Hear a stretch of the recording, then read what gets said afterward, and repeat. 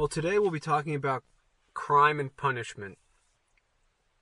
This is an introduction to crime and punishment from a biblical perspective. I really want to just introduce to you two options concerning crime and punishment for the civil magistrate. But before I can defend my view or try to present my view from Scripture, it has to be understood. And so this will just be an introduction, an overview to get you thinking about crime and punishment, to get you thinking about how does the Bible relate to crime and punishment. Now, in many ways, theological issues can be very complicated, but we don't need to overcomplicate things. Therefore, I just want to present two general options for viewing crime and punishment. I don't want to be simplistic, even though I'm trying to keep this simple. It was said of Martin Luther, it is impossible to misunderstand him. I can only pray for the same commendation. So before I briefly explain my position from the Scripture, let me give you 5 bullet points that I have here on my outline. These are the 5 points that we'll go through. And if you're watching the YouTube version of this, you'll see these on the screen. So first, I want us to answer the question, does the Bible speak about the civil magistrate? And as part of that, I'll be giving some quotes from some of the Puritans who penned the Westminster Confession, and also some who came later. Just sort of as an introduction to say this is not a new idea. This is something that is laid down in the Scripture and that godly men have been working on and working through throughout church history. Second, I want to answer the question, what is the role of the civil magistrate? And when I say civil magistrate, we're talking about the civil government. So we'll look at what is the role of the civil magistrate. Third, we'll answer the question, by what standard should the civil magistrate carry out their role? And this is where, of course, I'll share my position that standard should be God's law. And I'll explain what I mean by that. Fourth, we'll consider the other option. If the civil magistrate is not governing as far as crime and punishment, we're sticking just with crime and punishment today. If the civil magistrate does not govern according to the Bible when it comes to crime and punishment, what is the other option? And fifth, we'll ask, why does this matter? In many ways, I wanted to put that first to really show you how important this is, because some people might just think this is not important to think about. Hopefully, if you're listening to this, you'll stick with me till the end, where I will give some application from this and why it really matters. So those are the 5 points. That's where we're going. Now, let me briefly summarize my position concerning crime and punishment. And then we'll get into these 5 points. I want to summarize my position at the beginning. God's moral standard, the 10 Commandments, is binding on all men and all societies. The moral case laws in the Old Testament are good and just and righteous and explain and apply the moral law to society. So let me give you an example. If in the Old Testament it says a moral case law would be if someone murders someone, that person should be put to death. Now, the moral law is thou shalt not murder, thou shalt not kill. The case law says this is how the civil magistrate should deal with that crime. Another example of the moral case law would be rape, or adultery, or kidnapping. In the moral case law, he who kidnaps one of his countrymen should be put to death. So these are moral case laws, and we're not getting into all of them today. This is just an introduction. But my position is that the moral case laws in the Old Testament are good and just, and they apply the moral law to society. Since it is the God-given role of the civil magistrate to use the sword to punish evildoers, we must ask the question, what standard should the civil magistrate use in determining which sins should be crimes and what the punishments for those crimes should be? My position is the standard must be the moral case laws of the Old Testament, which have not been abrogated. Now, let's get into an introduction of this. I want to unpack that and explain it. I'll try to keep this as simple as possible, but I do want to include several quotes to either help explain my position or show how it's consistent with Reformed confessional Christianity.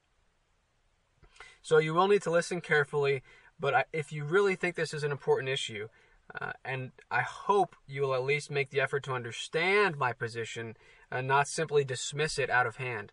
If you understand it and it makes sense and you say, but I reject that, that's fine. But my concern is that when some people hear that my position or anybody says that the moral case law should be followed, they just automatically dismiss that as a crazy idea. So hopefully this will help you at least understand and it's not just my position, this position that has a rich history in Reformed confessional Christianity. So let's begin with point number 1. Does the Bible speak about the role of the civil magistrate? Well, to put it quite simply, the Bible certainly does. There is much, both in the Old Testament and in the New Testament, that deals with the civil magistrate. Throughout the Old Testament, the issue of judges using just judgment and not perverting justice is prominent. Let me give you a couple examples here. Deuteronomy 16 and verses 18 and 19. Deuteronomy 16, 18, and 19, God's word says, "Judges and officers shalt thou make thee in all thy gates, which the Lord thy God giveth thee throughout thy tribes, and they shall judge the people with just judgment. Thou shalt not wrest judgment. Thou shalt not respect persons, neither take a gift. For a gift doth blind the eyes of the wise, and pervert the words of the righteous." Consider also Proverbs. And the book of Proverbs is full of examples of how the civil magistrate should govern. Consider Proverbs 24, beginning in 23. "These things also belong to the wise. It is not good to have respect of persons in judgment. He that saith unto the wicked, Thou art righteous, him shall the people curse. Nations shall abhor him. But to them that rebuke him shall be delight, and a good blessing shall come upon them." So in Proverbs 24:23, it's not good to have respect of persons in judgment. It's not good to show partiality. This is in the scripture, this idea is a reoccurring theme. Do not show partiality in judgment. Judge with just judgment. Do not take a bribe. Do not oppress the poor. And you see in our culture, we see how the poor stand a far greater chance, if you will, of being punished as opposed to the rich. And because there's partiality. And in God's law, there was to be no partiality. Now, throughout church history, godly men have recognized that the Bible does in fact speak about the civil magistrates and about the role of the civil magistrate. Now, time would fail me to share all the quotes from the Westminster Divines and other Puritans and other men throughout church history who have affirmed this point, but I would like to read just one, or a couple here. First, I want to read from the Baptist Confession of 1689, which, of course, it's mostly taken from the Westminster Confession of Faith. So in both the Westminster Confession of Faith and the Baptist Confession of 1689, you have quotes like this. This is from chapter 24. "God, the supreme Lord and King of all the world, hath ordained civil magistrates to be under him over the people for his own glory and the public good, and to this end hath armed them with the power of the sword, for defense and encouragement of them that do good, and for the punishment of evildoers. So, the Bible does speak about this. I'm not going to read all the quotes from the scripture. I've read a couple. The confessions recognize that this is an important issue. The Bible is not silent when it comes to the civil magistrate, when it comes to civil government. So the church should not be either. So this is not something we can ignore or sweep under the rug. We must deal with this from a thoroughly biblical perspective. Well, that takes us to point number 2. Let's now consider what is the role of the civil magistrate. And it's actually quite simple. The role of the civil magistrate is to punish evildoers and protect those who do good. It's to punish evildoers and to protect those who do good. In 1 Peter chapter 2, the scripture says in verse 14, I'll start in verse 13. Submit yourselves unto every ordinance of man for the Lord's sake, whether it be to the king as supreme, or unto governors as unto them that are sent by him, for the punishment of evildoers, and for the praise of them that do well. Of course, Romans 13. In Romans 13, the scripture, in talking again about the civil magistrate, the civil government, explains to us the role of the civil government. It says that the civil magistrate, let's see here, let's start in chapter 13, verse 3. For rulers are not a terror to good works, but to the evil. Let me stop right there for a second. Clearly, here Paul is speaking about how God has designed the civil magistrate to be, because we know throughout history, many times rulers are a terror to good conduct and not to evil. So when Paul says that rulers are not a terror to good works, but to the evil, he's saying that this is what God has instituted them for. So Paul says, for rulers are not a terror to good works, but to the evil. Wilt thou then not be afraid of the power? Do that which is good, and thou shalt have praise of the same. For he, speaking of the civil magistrate, is the minister of God to thee for good. But if thou do that which is evil, be afraid, for he beareth not the sword in vain. For he is the minister of God, an avenger to execute wrath upon him that doeth evil. So this is the clear biblical teaching, obviously not confined to the Old Testament. These are New Testament passages, saying that the role of the civil magistrate is to punish evildoers and to protect those who do good. They are, in fact, ministers of God who are to execute God's wrath upon evildoers. So all the excess of government and the corresponding curses that have come upon this nation are in large part a result of the civil magistrate overstepping its bounds and ruling in ungodly ways. Proverbs 28:2 says, for the transgression of a land many are the princes thereof, but by a man of understanding and knowledge the state thereof shall be prolonged. And you look at America, and our transgressions abound. And how many princes, how many rulers, how many laws, how much judicial oppression do we have over us because of the wicked system that is operating in this nation? So if we overstep God's boundaries for the civil magistrate, is it any wonder that we have in this nation government intrusion and regulations galore? It should not be a surprise to us, because the civil magistrate is going beyond what the scripture calls it to, and it's not even doing what the scripture calls it to, because the civil magistrate in America is not operating based on God's revealed word. So that's point 2. What is the role of the civil magistrate? Clearly the scripture teaches the role of the civil magistrate, the role of the civil government, those that are over the people. As I read in the confession, that God has ordained civil magistrates to be over the people. And he's armed them with the power of the sword for defense and encouragement of them that do good, and for the punishment of evildoers.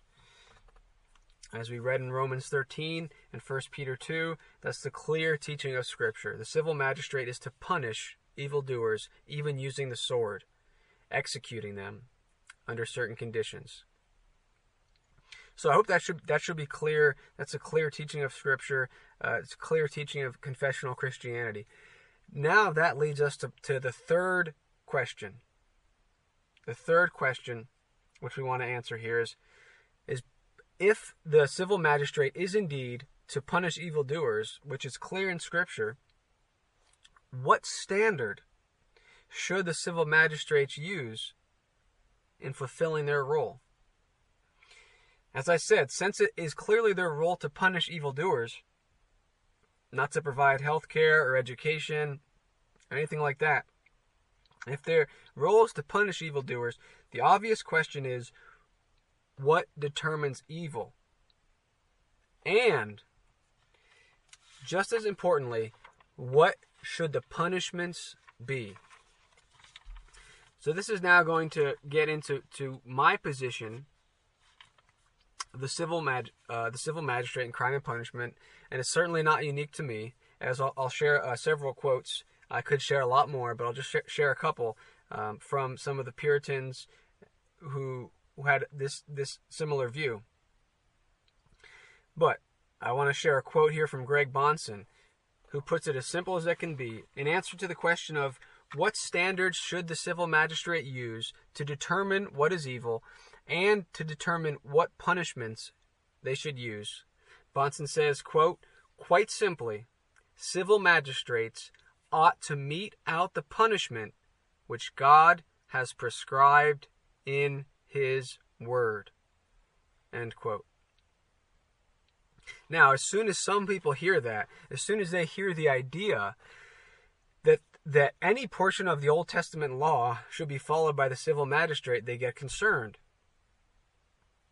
Now, the reason for this, I believe, is that many people, even Christians, think that God's law in the Old Testament is harsh. Now, I have dealt with that issue elsewhere on RestoredDelaware.com, but it is worth pointing out here that we do not have a right to stand in judgment on God and His law. If we think God's law is harsh, it is because we have posited another standard for justice. You see, God is the one who determines what is not harsh. So we cannot come to God's law and say that law is harsh. In order to do that, we have to have another standard above God's word, above God's law, that says this is the law that God should have given. See, God's law is not harsh. It is perfectly just and good.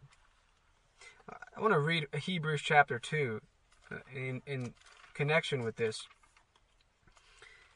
In Hebrews chapter 2, the Word of God tells us the following. "For if the word spoken by angels was steadfast, and every transgression and disobedience received the just recompense of reward, how shall we escape if we neglect so great salvation, which at the first began to be spoken by the Lord, and was confirmed unto us by them that heard Him?" So the author of the book of Hebrews tells us that every transgression and disobedience received a just recompense of reward. If God's law were harsh or unjust, it could not be said that every disobedience received a just punishment. Now, oftentimes, the modern day objection to the civil magistrate implementing the civil law is this: but that would mean openly defiant idolaters would be put to death. But you see, that's not really so much an objection as it is an observation. Yes, if the civil magistrate adopted the Mosaic case laws, the punishment for open idolatry could be up to including death. The punishment for rape could be up to including death.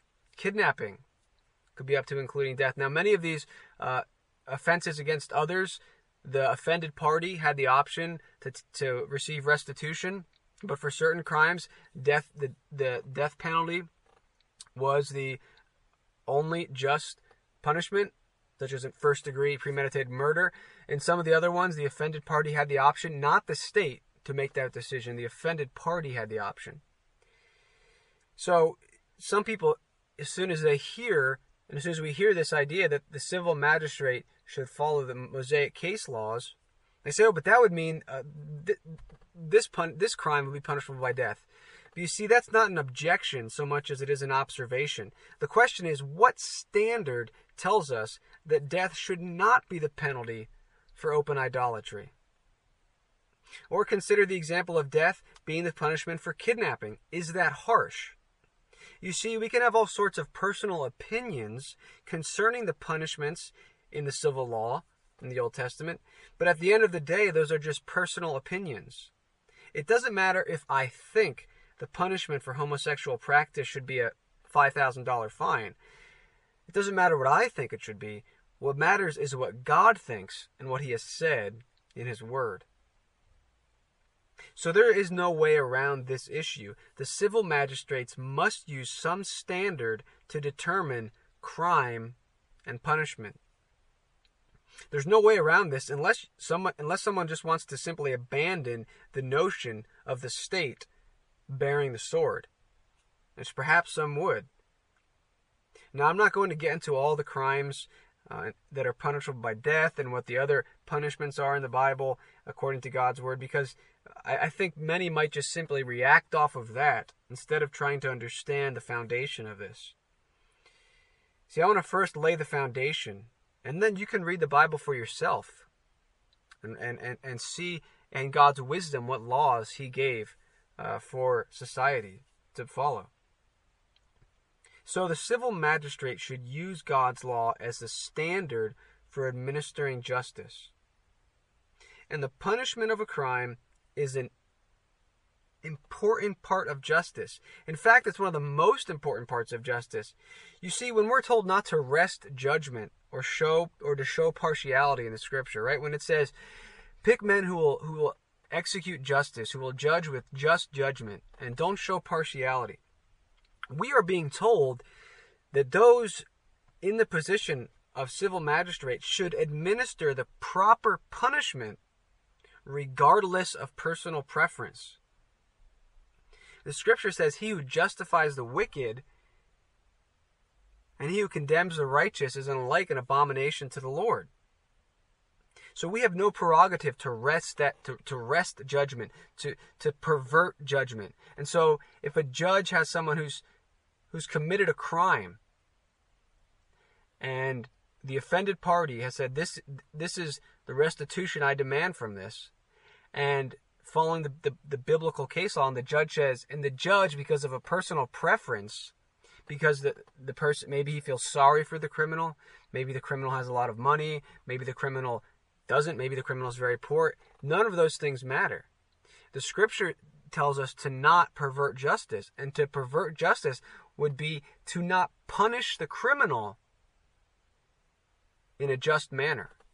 So punishments for crime go hand in hand with justice. You can't say, well, the punishments don't matter as long as it's a crime. That just doesn't make any sense, because you can say, oh, well, someone committed this crime, they kidnapped, and they were found guilty, and as long as we tell them this is a crime and we put forth some sort of punishment, then justice is being served. That's not the case. Justice demands just punishments. Now, this is, as an aside here, understanding this and understanding what justice is and understanding the nature of crime and punishment is very important when it comes to understanding the cross of Christ. You see, those who justify the wicked are an abomination to God. And so how could God justify wicked sinners? There had to be a payment made for their sin. Jesus Christ took that punishment upon Himself. God didn't wrest judgment when God the Father poured out His wrath on His Son. And we are not to wrest judgment when we are dealing with society and laws. If a rapist is only fined $5, is justice being served? Of course not. And we can understand that, because we do understand that punishments go hand in hand with justice. So I want to summarize this section before moving on to point 4. And like I said, this is an introduction. Many more questions might be raised, but I do want to present this introduction to show you, the listener, or anyone else who will hear this, that this position is logical, scriptural, and has a rich history in Reformed confessional Christianity. And to show you, which we'll get into next, that the alternative does not have any more shock value, if you will, than this. Some people say, whoa, you want the civil magistrate to be governed according to God's word. That's crazy. But I want to show you that the other option is even more crazy, if you will. I don't think this option is crazy. I think this is biblical. I think the other option is crazy. But I want to show you how, in some senses, this is a much, well, not in some senses. I just want to show you that this is the biblical approach. And if you take the other approach, you'll see it opens the door to all sorts of things. So let me summarize now this third section. And to do that, I want to read a quote here from Greg Bahnsen. So listen carefully to this. Greg Bahnsen says, "The Apostle Paul described the civil magistrate as ordained by God, one who bears not the sword in vain, because he is a minister of God, an avenger for wrath against evildoers."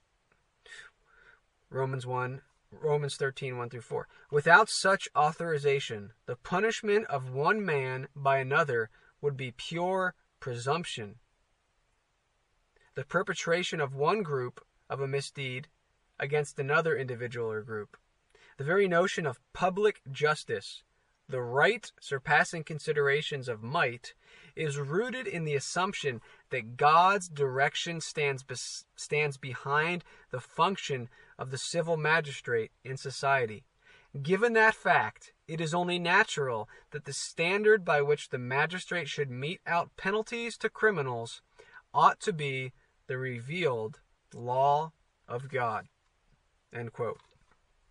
So Dr. Bahnsen is saying, listen, the idea of public justice demands that there is a standard for crimes and punishment above us that we appeal to, so that we can even say this is right, as opposed to whatever the majority think or whoever has the most power can decide. There has to be a standard that's appealed to in order for the concept of justice to make any sense. Now, let's consider now. Well, before we consider the other option, actually, I want to share just a couple of quotes. I think we're doing good on time here. I want to share just a couple of quotes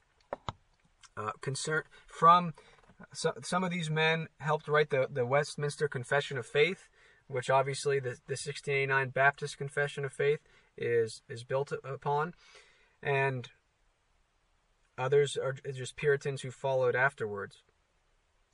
Let me start with this from this is George Gillespie, one of the leading Westminster divines.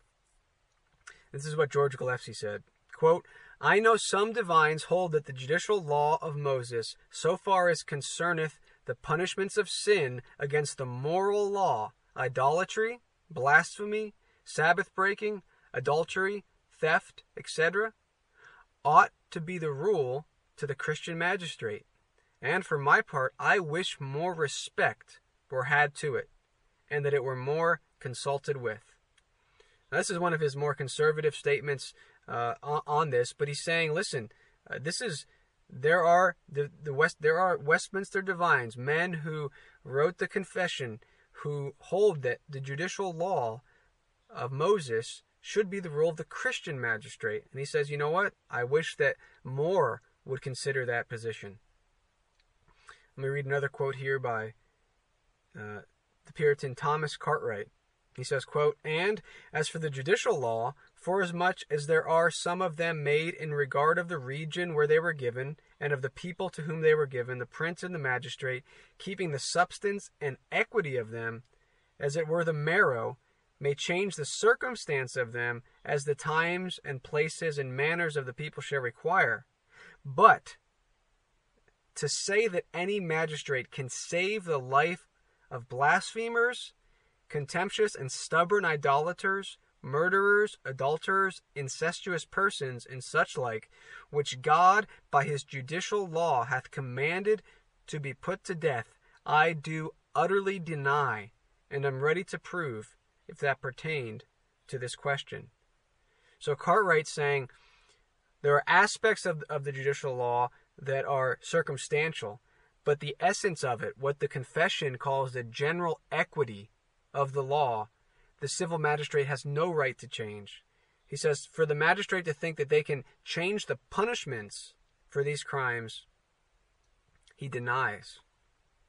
Now I could go on with several quotes. Puritan William Perkins says, quote, that the which truly convicted is to be punished with death, the highest degree of punishment, and that by the law of Moses, the equity whereof is perpetual.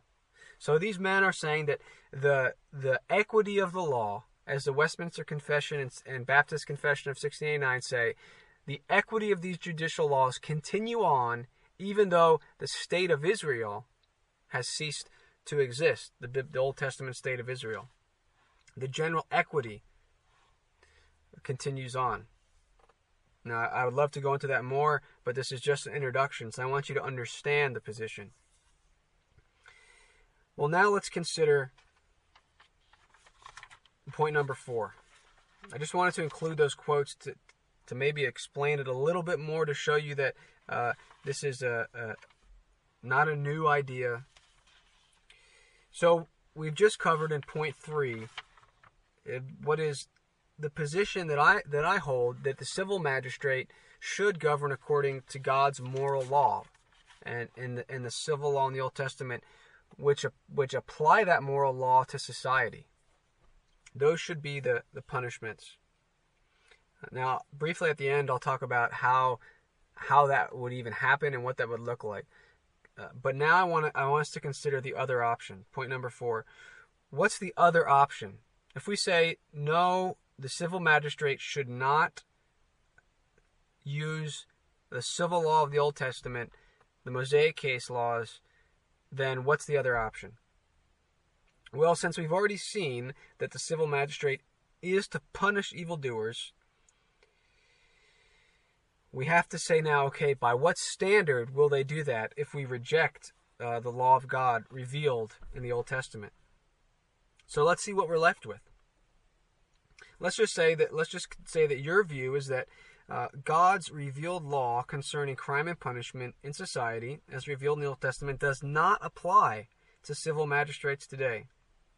What you're essentially saying, whether you intend to or not, is that there is no objective standard when it comes to crime and punishment. Now, lest I be accused of setting up a straw man here, I want to unpack that claim. And the first thing I want to do is to quote Bahnsen again here, which will get us rolling in this. So I want to unpack this claim that I'm making, that if you reject the civil law of the Old Testament as the standard by which we determine what sins should be crimes and what the punishment should be, you're left with no objective standard. So here's what Dr. Bahnsen says. Quote, "Yet not all Christian teachers are willing to grant that point, namely that the civil magistrate should mete out penalties according to the revealed law of God." So Bahnsen's saying not everyone grants that. Okay, then he's going to go on. "Those who deny the validity of the penal sanctions found in the revealed law of God, however, rarely have cogent and clear alternatives to offer. When they do, these alternatives rarely stem from a Christian standpoint. Moreover, those advocating criminal penalties apart from God's revealed law hardly ever show a willingness to stand behind or defend the fairness and justice of their specific proposals. In short, those who demur at the idea of having current-day magistrates follow the penal sanctions of God's law usually leave us with the position that there are no permanently just standards of punishment, for magistrates are left to themselves to devise their own penal codes autonomously. If some ruler thought that stealing 2 pennies deserved death, while killing an innocent child deserved a fine of 2 pennies, many Christian teachers would have no objective way to demonstrate the injustice of this arrangement. Their failure to produce a God-glorifying, scripturally anchored method of knowing what justice demands in particular cases of criminal activity would in principle leave us at the mercy of magistrate despots. End quote. Now, I know that was a mouthful, but what Dr. Bahnsen is saying is that if you say the Old Testament case laws do not apply today, you are left saying that the civil magistrate, nations today, must choose for themselves what they think should be the best system of crime and punishment. Now, this is kind of ironic because many who do not like the idea of the civil magistrates governing according to God's civil law actually, by default, then allow the civil magistrates to govern any way they wish. Now, if, for example, the civil magistrate, if the civil government decides that the penalty for rape should be 20 years in prison, can you object to that on any objective grounds? Can you say, no, the punishment for rape should not be 20 years, that's too lenient, the punishment should be this? Or could you say 20 years is too harsh? You see, you have no objective standard once you reject God's standard from the Old Testament. Or consider another example. What if the civil magistrate, and this has been the case at certain points and maybe still in some nations today, what if the civil magistrate said the penalty for stealing should be death? Can you object to that on any objective grounds? Or what if the civil magistrate said the punishment for kidnapping should be a $100 fine? Can you object to that on any objective grounds? Or is it just going to be your subjective opinion? Now, I certainly have opinions on those things, but it doesn't matter what my opinion is. What matters is what God has said is justice. So here's the ironic part. If a state decides that they are going to be governed according to the civil law of God in the Old Testament, could anybody object to that on objective grounds? And let's say, for sake of argument, you're a person who does not think that the Mosaic case laws should be followed today, and that the civil magistrates are free to determine their own systems of crime and punishment. What would you be able to say if a nation said, well, we think that the Mosaic case laws are the best code of crime and punishment? You could not object to that, because once you've rejected any objective standard for crime and punishment, you allow the civil magistrate to govern when it comes to crime and punishment any way they see fit. Let me try and summarize this and keep it simple. We can agree here that the civil magistrate should not punish well-doing. They should only punish sins. The question is, what sins should be crimes and what the punishments for those should be? Obviously, we agree that the civil magistrate should not punish those who read the Bible, because reading the Bible is not a sin. It's not evil. The magistrates are to punish evildoers. But we must also ask, is the civil magistrate to punish everything that is evil? Because if they did, they would punish lust and all these things. But we see in the Old Testament, the civil magistrate did not punish every sin. There were only certain sins, certain public sins that the civil magistrate could punish. And that's still the case today. So let's say this. Let's say that your view is that you think the civil magistrates are not required to administer justice, that is, punish crimes with specific punishments according to God's civil law. So let me tell you what we're both saying now. Let's say we hold different views here. I'm saying that the civil magistrate should govern according to God's civil law. You are saying they may if they want to, but they don't have to. See, I hope that makes it clear that to object to my position is to allow my position in practice anyway. You may say God doesn't require civil magistrates to govern according to his revealed law, but you cannot say that God forbids it. Now, I know that some might posit this idea that, Well, God now requires the civil magistrates to operate on the principle of religious freedom. But this idea does not come from the Scripture. It's just a personal preference to say that, well, the civil magistrate today, they should operate based on religious freedom. Everybody should be able to worship whatever God they want, but abortion shouldn't be allowed. Homosexual marriage shouldn't be allowed. But homosexual practice can be allowed, but no marriage. It becomes all arbitrary, and it becomes just a matter of personal preference and opinion. Now, it does say something about the church in general, and I think this is just because of a lack of teaching on Reformed confessional Christianity, that many would rather be governed by fallen man's theories of crime and punishment than according to God's law. I mean, sadly, let me just share this briefly. I was interacting with someone from a quote-unquote Christian organization that's involved in politics, and this person told me that unregenerate unbelievers are better candidates than Christians. I was just shocked that someone who claims to be a Christian would say, you know what, I'd rather have unbelievers and their system of thought operating in the civil government than someone who's a Christian and seeking to follow God's law. Well, it says a lot about the state of the church. That says a lot about the state of the church. Now, I do want to get to point 5 now on why does this matter? Why does this matter? And then I want to wrap up. So let's ask why does this matter? What's the point? Why spend the time to even listen to this or think about this? Well, I have at least 5 reasons here of why this matters. First, this matters because God's Word deals with it extensively.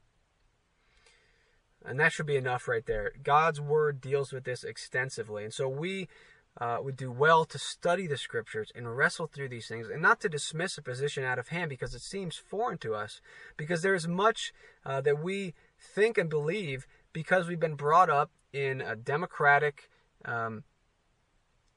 democracy, America, Enlightenment thinking, and we need to have our mind transformed by the Scriptures. No one's immune from the influences of their culture. I'm certainly not. So this is important because God's Word deals with it. So let's try to wrestle with what the Scripture teaches. Well, secondly, why it's important is because the laws of a society are a reflection of the people. The laws of a society are a reflection of the people. And righteousness exalts a nation, but sin is a disgrace to any people. So this is not an abstract theory. This is not something to just talk about and then it has no bearing on everyday life. This is practical. The laws of society reflect that society's character. You look at our laws today: abortion, legal; homosexual marriage, quote unquote, legal; no punishment for adultery; no direction as far as fornication. What does that say about our society and the people in our society? It says a great deal. So this is not just an arbitrary thing, or an abstract thing, I should say. The laws of society reflect the character of that society, and God is certainly concerned about the laws of society, and He will judge nations that don't govern according to His revealed Word. Well, thirdly, the third reason this matters is because many people misunderstand the general position that I'm advocating, which is that the general equity of the case laws in the Old Testament should be followed as it relates to crime and punishment. And since they misunderstand that, there can be needless division created over it. And so you must understand that if it troubles you that I think the civil magistrate should govern according to God's law, you must understand that your position is not too far off, because you're saying that there is no standard as far as crime and punishment. You see, my position at least prevents the civil magistrate from going beyond what God has laid down in his word. You see, if you reject the Mosaic case laws, on what basis can you say that thieves should not be put to death? Or fornicators should not be put to death? You see, in the Old Testament, thieves and fornicators would not be put to death. But if you reject the Mosaic case laws, you have no basis to say what the punishment for any crime should be. This just becomes your own personal opinion. But as the main point here, the third point is, if you misunderstand this, it can cause needless division in the church. Needless division. So it's important to understand this position and understand where people like me and are coming from. Well, no, number 4, another reason this matters is that in America, we can vote. We can vote for those who would rule over us. I mean, that's just we're so used to it, but it's such a novel notion in history. I mean, when you look at the Old Testament, though, that was in place even then. They had a republic that honored God, and they were to select men to govern them. But for most of pagan history, this idea is foreign. And it's only because of the Bible being spread in Christian thinking that we have this system. Now, we can so since we can vote, this is immensely important to us. Even if we couldn't, because of all the other points, it's important. But since we can vote, we need to know who we should be voting for. You see, the unbelievers vote based on their religious views. They believe that everyone should be allowed to live however they want, and so that's how they vote. And you see, when Christians come along and say, well, we can't bring in Christianity or religion to the public square, so let's just vote for those that are sort of moderate or conservative. Why would Christians not vote when we're voting for what law we want to govern our land? Why would Christians not vote for the law of God? I think it's because this is misunderstood. So that's the 4th reason why this is important. We can vote. Number 5, the 5th reason why this is important is because of our future. I firmly believe that we are called, the church is called, Christians are called to bring everything under the authority of the Lord Jesus Christ. And if this had been taught in the church, among other things, the situation in America might look different, but the church has really abdicated its responsibility in the social and political sphere. But we have a responsibility to teach our children these things and the next generation after them. And if the church would wake up to the importance of bringing all areas of life under the crown rights of Jesus Christ, there would certainly be a change. I mean, and if you think that the church and the biblical thought can't change society, then you're forgetting America and the roots of the Pilgrims and the Puritans, and why now the liberals and the pagans are overturning laws that were based on Christian principles. So certainly the church can make a difference. And so that's the 5th reason why this is important, is because we have to teach the next generation. We have to teach our children these things. We have to teach our children that they should delight in the law of God. And that if you abandon the law of God in the Old Testament is as a binding for the civil magistrates as it relates to crime and punishment in the civil law, then there is no objective standard. There's no objective standard. Well, in conclusion, I just want to read a couple of passages here.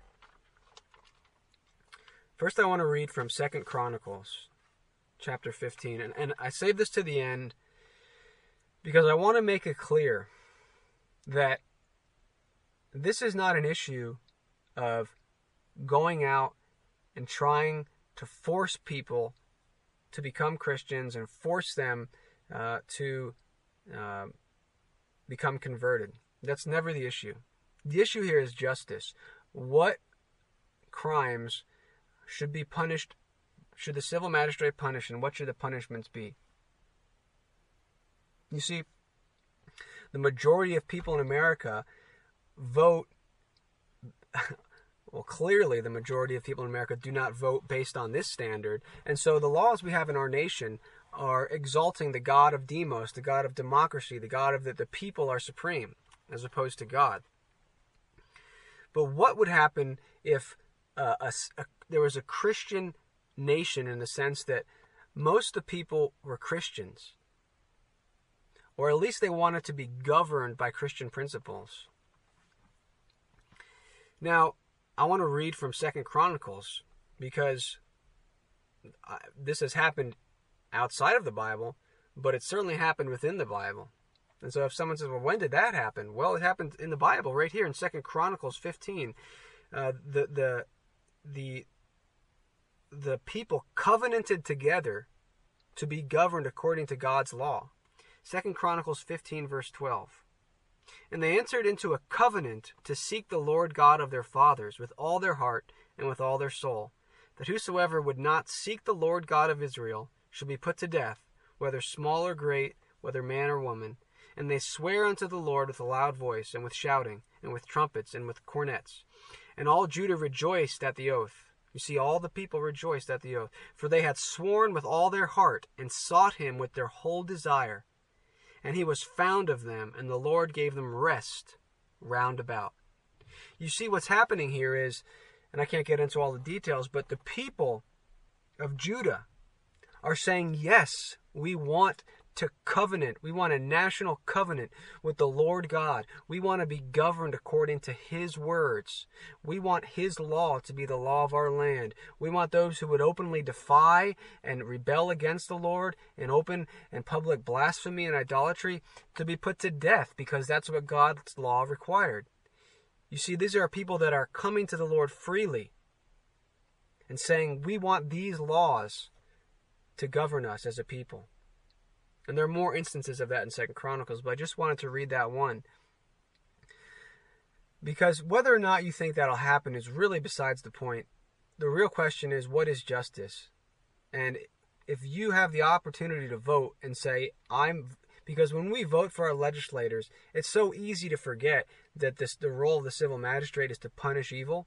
And now we say, oh, it's to hold up the economy and to do all the... No, the role of the civil magistrate is to punish evildoers. So when we vote, we are saying, this is the law that I want the land to be governed by. And if Christians ask themselves, what law do I want to govern this land? There's no better law than God's law. I just want to read Deuteronomy chapter 4, where God says this. Deuteronomy 4, verse 5. Behold, I have taught you statutes and judgments, even as the Lord my God commanded me, that ye should do so in the land whither ye go to possess it. Keep therefore and do them, for this is your wisdom and your understanding in the sight of all the nations, which shall hear all these statutes and say, surely this great nation is a wise and understanding people. For what nation is there so great, who hath God so nigh unto them, as the Lord our God is in all things that we call upon him for? And what nation is there so great, that hath statutes and judgments so righteous as all this law, which I set before you this day? Only take heed to thyself, and keep thy soul diligently, lest thou forget the things which thine eyes have seen, and lest they depart from thy heart all the days of thy life. But teach them thy sons and thy sons' sons. You see, we have as Christians the best law, the only just law for society in the Scripture. And yet, for whatever reason, we can react to this law with hostility because we think it's harsh, we think it's extreme. But I hope you've at least seen from this brief overview that the standard to call anything harsh and anything just must be God's Word. And if we say God's law from the Old Testament should not be followed today, I ask you, what do you put in its place?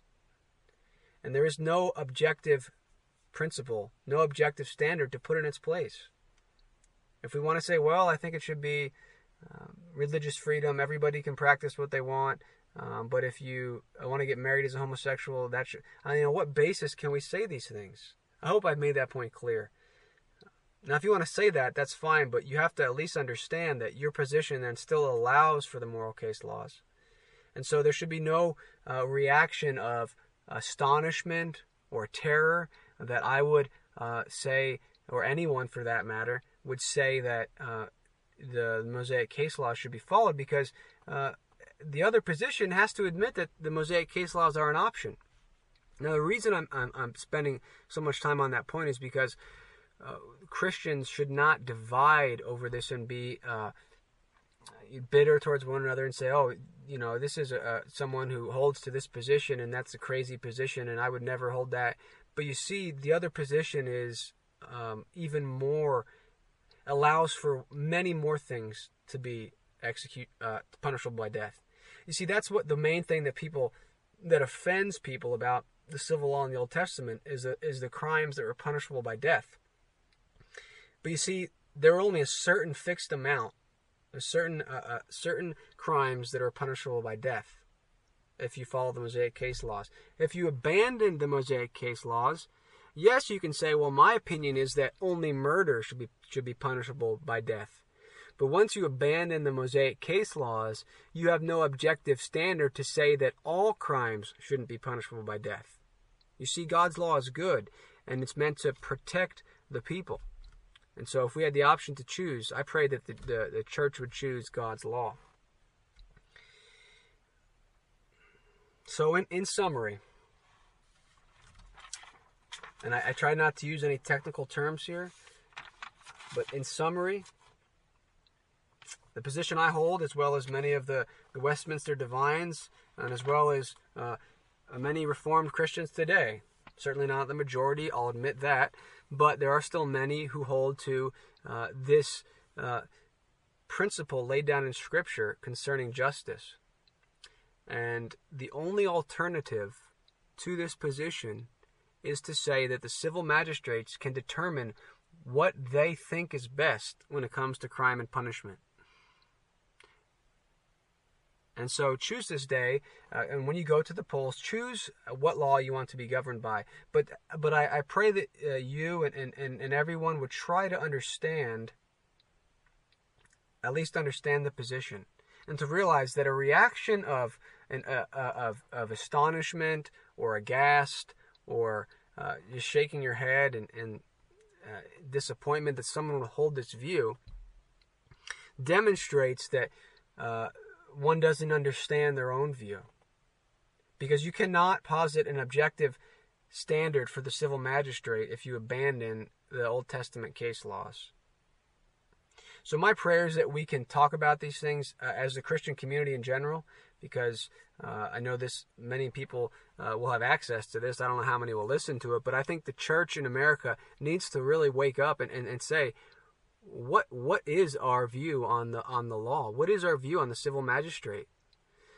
There's been a lot of talk about homosexual marriage and abortion, and many, sadly, who claim to be Christians and are in the so-called conservative major political party are saying, well, we lost that battle, now let's just focus on the economy.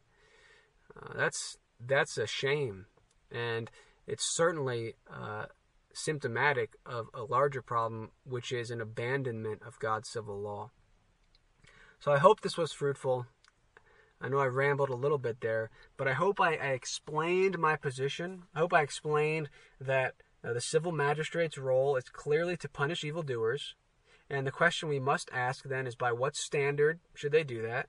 I hope I've showed that if we follow God's law, the civil magistrate follows God's law, they will be executing justice according to the only standard that is immutable, God's, and that if we reject that, the other option is that man decides, the civil magistrate decides. They can decide that the punishment for rape should be 5 years. They can decide that it should be 10 years. They can decide that it should be life in prison. They can decide whatever they want. And while our sensibilities may object to a 1-year prison sentence, we have no objective standard to do so. And fifth, I hope you've realized why this matters. I hope you at least see that this is something that you should not dismiss but think about and look to the Scriptures. And so I hope that helps. I hope you'll consider these things. Check out any information I have on this site, and please get in touch with me if I can help explain anything that I've misrepresented, or if you think I've misrepresented the other side, or please contact me. So thank you for listening.